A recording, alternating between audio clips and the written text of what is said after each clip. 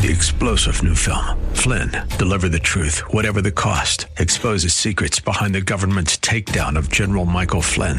Flynn knew what the intel world had been up to. He ordered the first audit of the use of contractors. This set off alarm bells. He told the truth. He was the most dangerous person for Donald Trump to hire. They had to get rid of Flynn.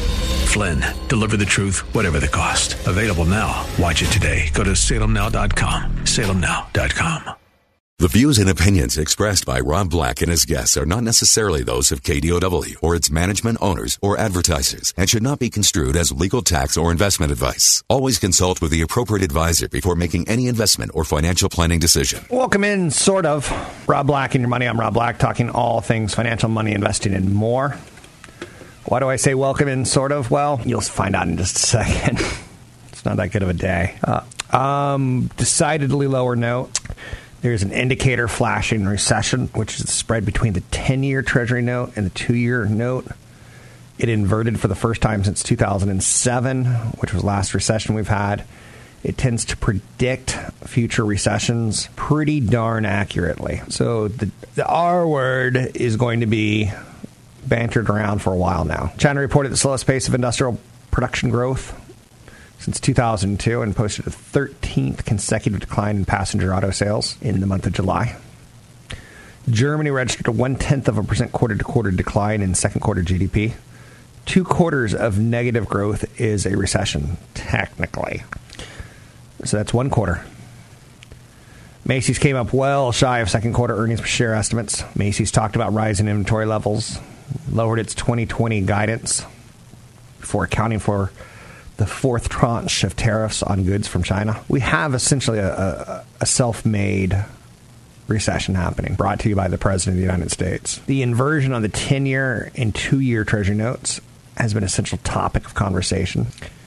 If you look at the last 5 recessions since 1980, in every instance, those 5 recessions were preceded by an inversion of the 10-year Treasury and the 2-year. That is a salient point. We talked about last week on Monday, the volatility really picked up and the markets dropped 3%. And any time that happens, historically speaking, in the last 30 years, it tends to eventually go down 10%, which eventually when that happens, it tends to go up 10%. So we're going to be okay, I think. The time between the first inversion and the start of the eventual recession is typically about 18 months. So we're on the clock now, according to the inverted yield curve of T-minus 18 months until recession, and it could blow off a little bit sooner. So just throwing that out there. The strong response this morning is perhaps a little premature, or definitely being oversold quickly, as a full-fledged recession trade is in play at this point in time. Given the typical historical time period in between that inversion and the actual recession, feels a bit early, but we'll talk about that, because I want you to know about it at least once and then move on. There was an inflationary report that could have come out. Well, there was a report that could have come out inflationary, and it wasn't. So the Fed has wiggle room to cut rates. One and done is not going to be the tune, no matter what they want to try to tell us, and no matter how they want to be perceived or not perceived to be being played by the Federal Reserve, by the President. 800-516-1220 to get your calls on the air. If I felt a recession was coming and I was on shaky ground financially speaking, I would build up an emergency savings plan. I would make sure that I have that 2 months to 6 months of reserves put aside, because there's going to be a lot of layoffs in theory if a recession comes. I'd pay off all expensive debt sooner rather than later. I would look at my cash and I would kiss it. I would say, I'm going to need you one day soon. Be ready. If I try to talk myself into a drunken stupor of buying a 72-inch TV, stop me. I would start talking with experts. Anyone who is a professional, financially speaking, who might be able to give you some insights. I would allocate your portfolio based on your goals and not on how the market's doing right now. If the market's hot and sexy and you've made an ton of money on Facebook and Amazon and Alphabet and Netflix and Apple, that's past performance. You've made the money. Now is the time to say, okay, I hear a recession's coming. I don't know exactly what that means, but I need to prioritize. I need to plan. I need to act. I'm not spooked by market pullbacks. I'm not spooked by market recessions. I think they're normal and they're healthy. But recessions are always feel worse than they are, or they're perceived to be feeling worse than they are. I don't know if I said that quite correctly, but you get the idea. 800-516-1220 to get your calls on the air. Anything you want to talk about, we can talk about. Money, investing, and more. Don't be shy. Pick up the phone. Give me a call. Stock market opened sharply lower today. Growth concerns lead to the inversion of the 10-year, 2-year Treasury yield. Relative weakness in energy and financial stocks. Macy's, oh man, Macy's. Why they gotta go out of business already? Shoppers, they're saying shoppers have no appetite for price increases, and they're probably right. So Macy's shares tank as deep discounting leads to big earnings miss, and they cut their forecast. I went into a Macy's recently because I had to go to a golf tournament. Oh, and I don't have a lot of golf apparel, to say the least. So I hit a Banana Republic. I hit everything except for a golf store, essentially, is what it comes down to. I hit a Banana Republic and Nordstrom's and a Macy's. Banana Republic had nothing for me. Nothing. And Macy's just, I'll be honest, it's just an odd store. I go in there and I'm like, this is a mausoleum of clothes and perfumes and colognes. And no, I don't want to try that cologne. Stay away from me. I honestly feel like The Walking Dead work there. I know you're saying I work at Macy's. Am I The Walking Dead? Yes. It feels like a zombie force of employees that don't want to be there, that don't really want to help you. They do help you. Give them credit. They persevere. But they push that credit card a little bit too much. And that's all I got for you. Macy's shares tanked 17%. If you're interested in buying Macy's, go look at Sears and hit yourself with a hammer. And then if that doesn't wake you up, go look at JCPenney's and hit yourself with a hammer. I don't know if America has an appetite for mall-based department stores anymore. You know, stores like Kmart are gone. I know you're saying, but Walmart's still around. Yeah, I know. Just trust me when I say look elsewhere for your investments.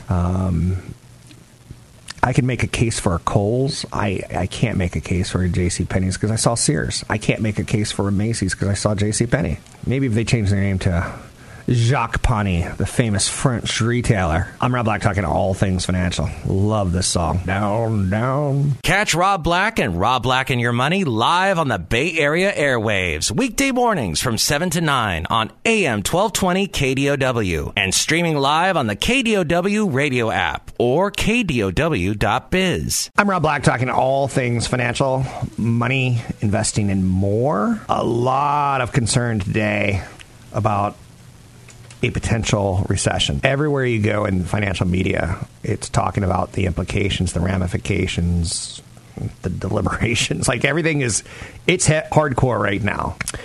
Which brings up one of the things that I like about recessions is that they tend to curb enthusiasm. They tend to curb excesses. We'll talk about that as the show goes on.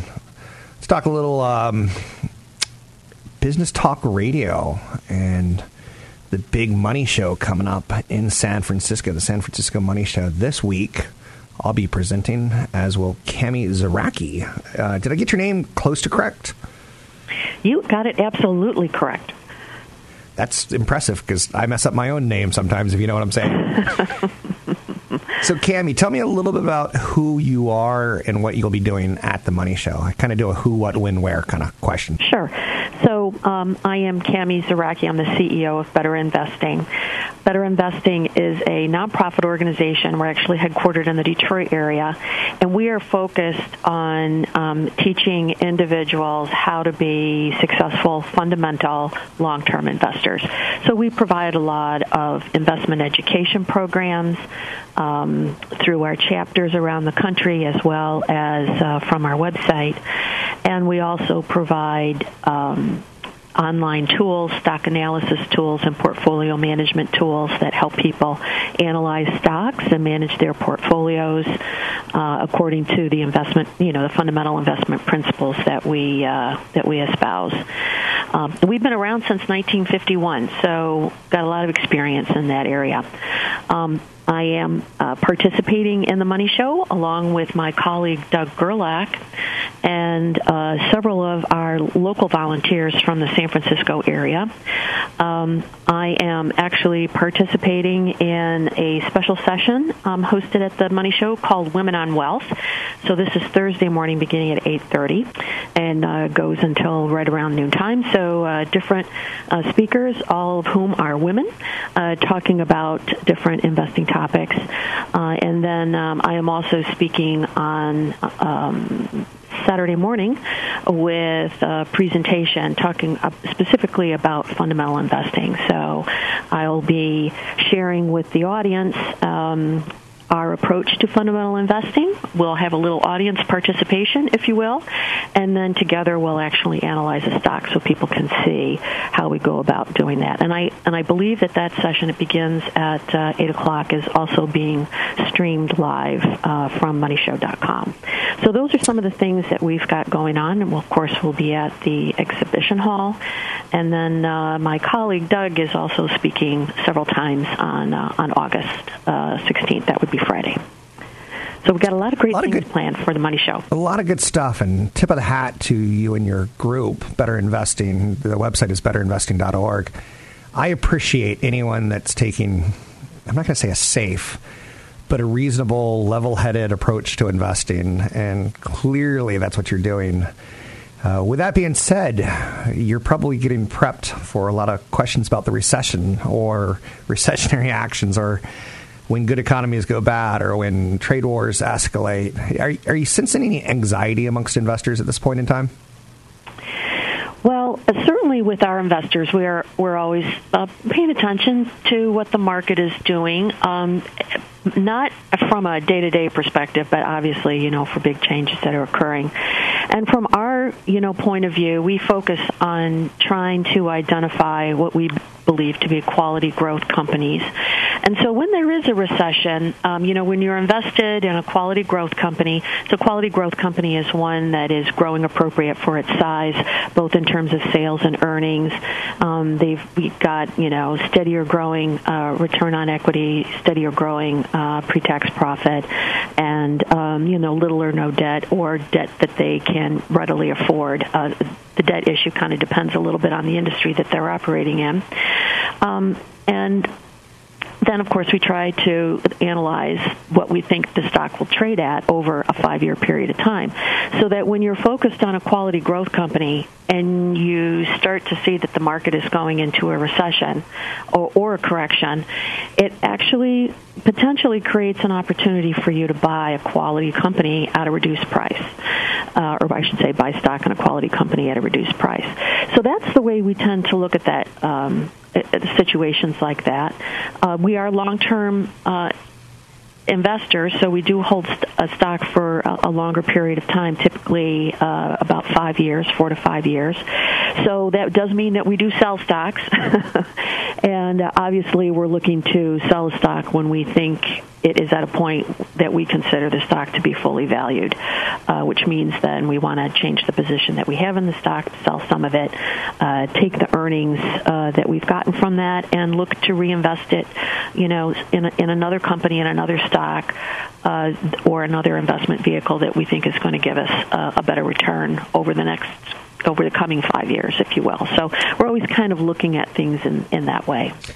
Cami, while I'm playing around with your website, betterinvesting.org, I noticed that one of the things that you promote is clubs. We've got about a minute. I enjoy a good investment club, in large part because 10 people can argue and one person can kind of shut down the argument, which I love.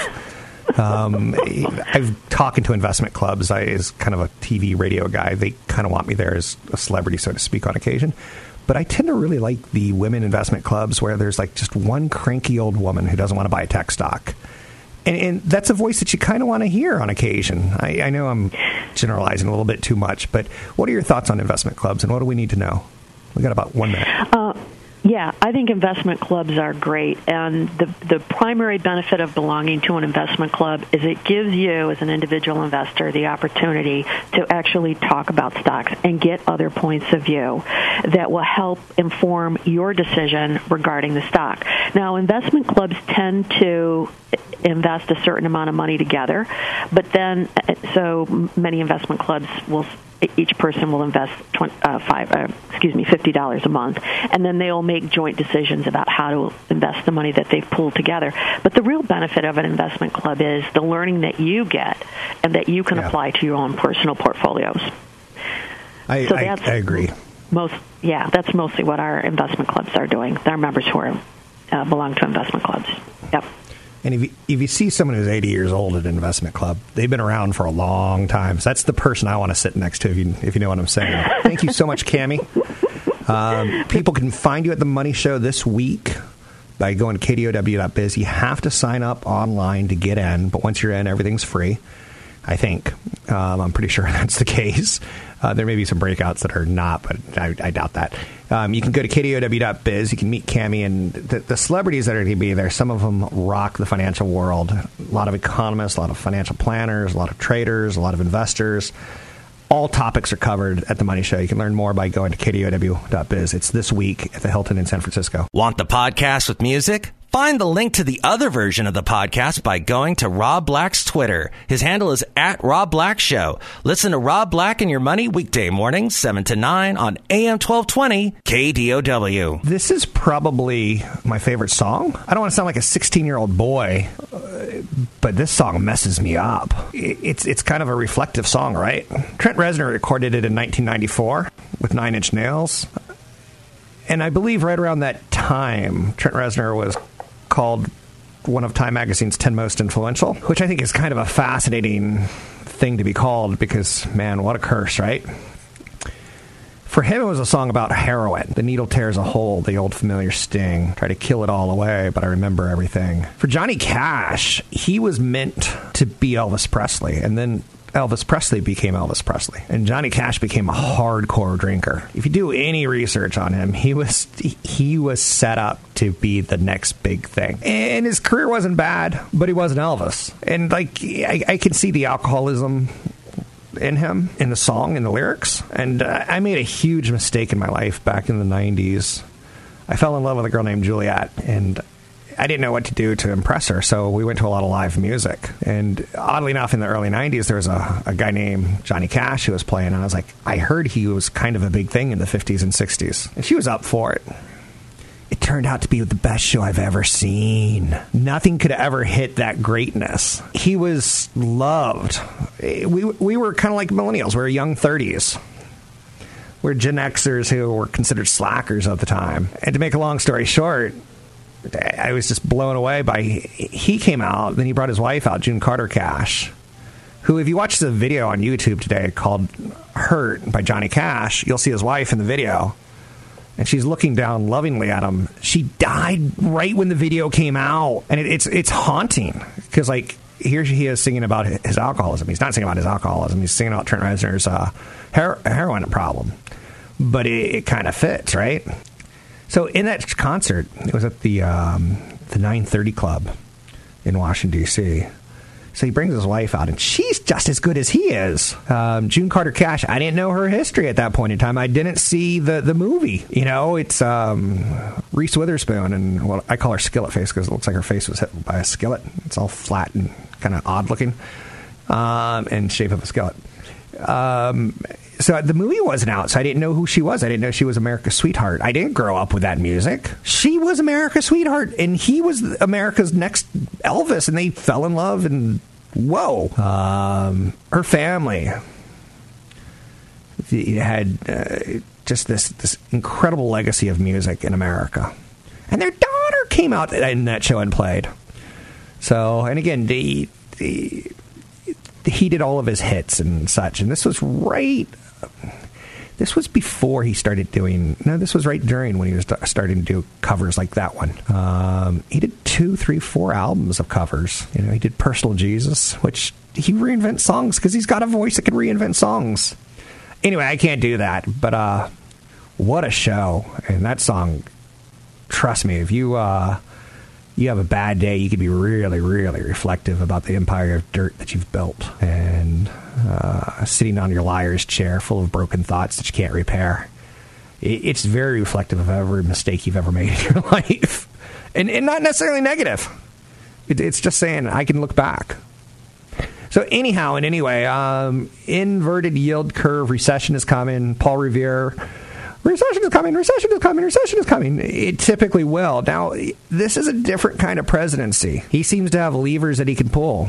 But the longer he plays games, or the longer that the games with China drag on, whether it's us with China or China with us, I don't know.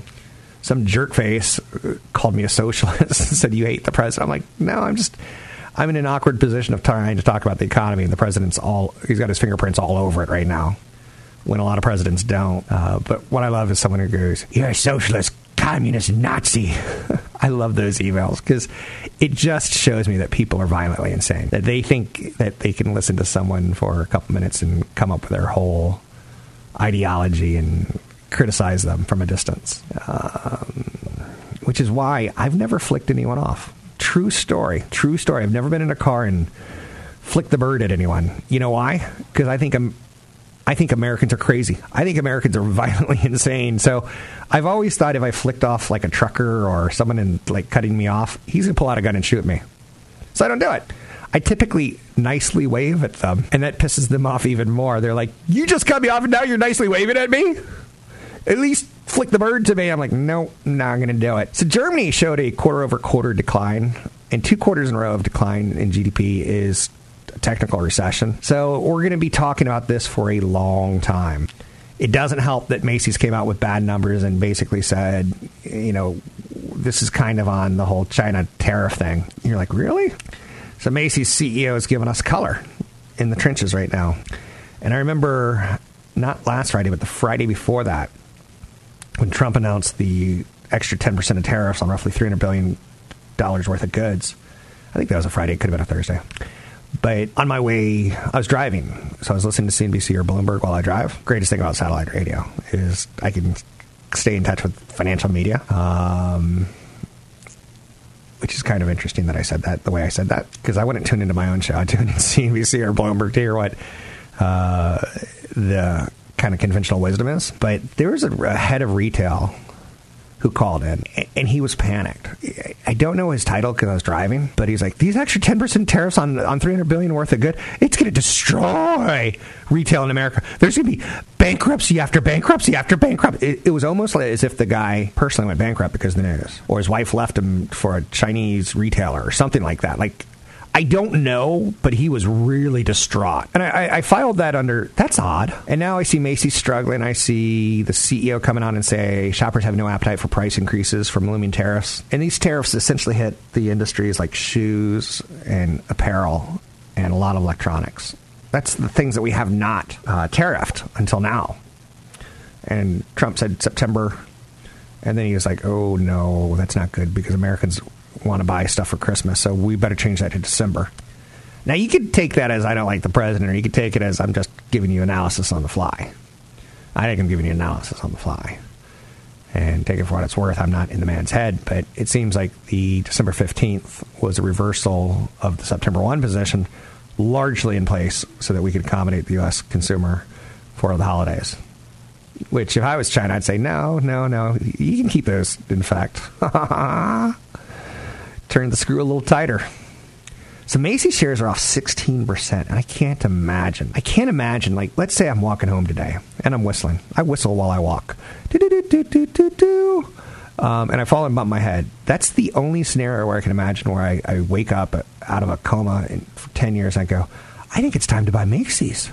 Department stores just don't do it for me. There's different type of retailers, and as an investor, you can get exposure to different types. Soft lines are things like clothing stores. Hard lines are like furniture. More robust issues. You can look at something like a Home Depot and say it's kind of a home improvement play. What type of retailer do you want? I walked into a Best Buy yesterday, and it was pretty empty. It doesn't give me confidence that they're a year-round play instead of more like a holiday play or a Super Bowl play on TVs or something. I don't know. And Best Buy's been, it's a stock that did great for like 10 years, and then it did horrible for 5 years, and it started to do great again. And I just have no interest in that. In the end, I was once fascinated with Best Buy. I wanted to see the gadget. I wanted to see what a 4K TV looked like. I wanted to see what HDR looked like. But in this day and age, as I get older, I'm just like, just buy me a TV. I'm 92 years old, and I just want a TV. I want to watch Oprah. Oprah hasn't been on in years. I want to watch Oprah. And I should be allowed to watch Oprah because I've lived to 92 years old. Therefore, I've earned it. So when it comes to investing, you're going to learn there's things that you just don't want. Like, for instance, I don't buy a lot of insurance companies in the world of finance. I might buy a bank or a broker, but I don't like insurance for some reason. It's good to have opinions like that. I'm Rob Black, talking all things financial, money, investing, and more. Don't forget, there's another hour of today's show to listen to. Find it now at KDOW.biz or on the KDOW radio app. Sorry about all the Johnny Cash today. It just seems apropos. All I got is negative today. I got Macy's down 17%. I got the market down 450 points. I got Uber hitting an all-time low. Talking a little bit more about Uber. It's probably one of those companies that we knew was going to come public, We knew it was going to come public. We got excited about it coming public. Could it be the next Facebook? Sure. I remember the first time I took an Uber ride, do you? I remember the first time my brother David, visiting from the East Coast, took an Uber ride. He was freaked out of his mind. He's like, what? I'm like, yeah, give me your phone, download the app, punch in your credit card, first ride was free or something like that. He was just, whoa. So we kind of built in some expectations that the cake was going to be tasty. The only problem is we forgot to add eggs, and it turned to brick. I don't know how the cake were analogy. Forgive me, Father, for I gave a bad analogy.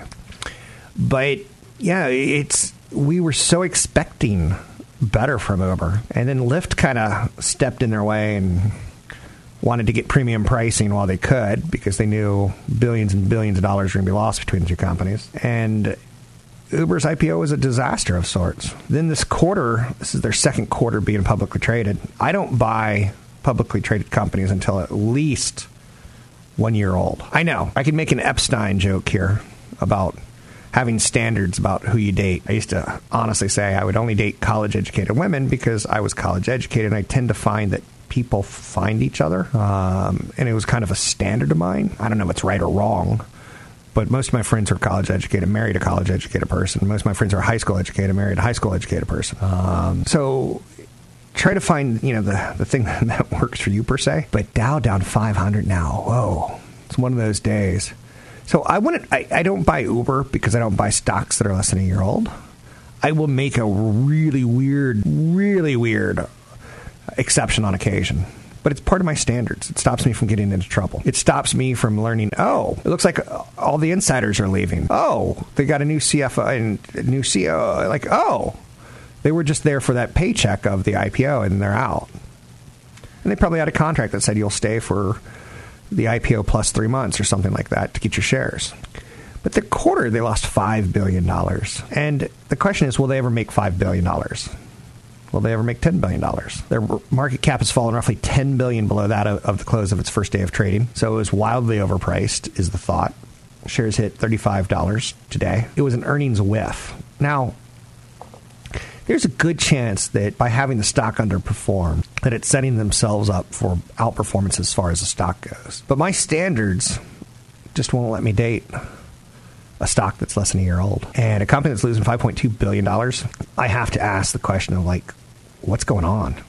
I get expansion is expensive, and I get that Amazon kind of broke the model for IPOs.